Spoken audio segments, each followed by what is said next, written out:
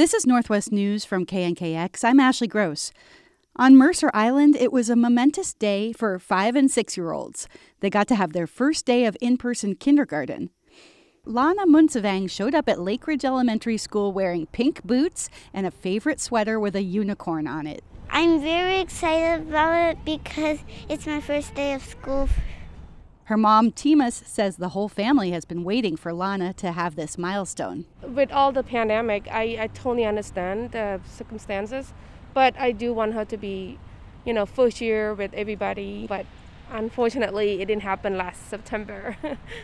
Heidi Christensen is Lakeridge principal. She bustled around tying helium balloons to the railings and then welcomed the kids. We're excited to have those little guys coming, so yeah. Did you wake up with kind of like jitters in your stomach? Well, I've been here since 4:45 this morning.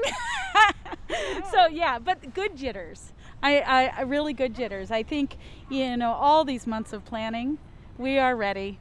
The Mercer Island School District plans to bring first graders back to school buildings later this month. Ashley Gross, KNKX News.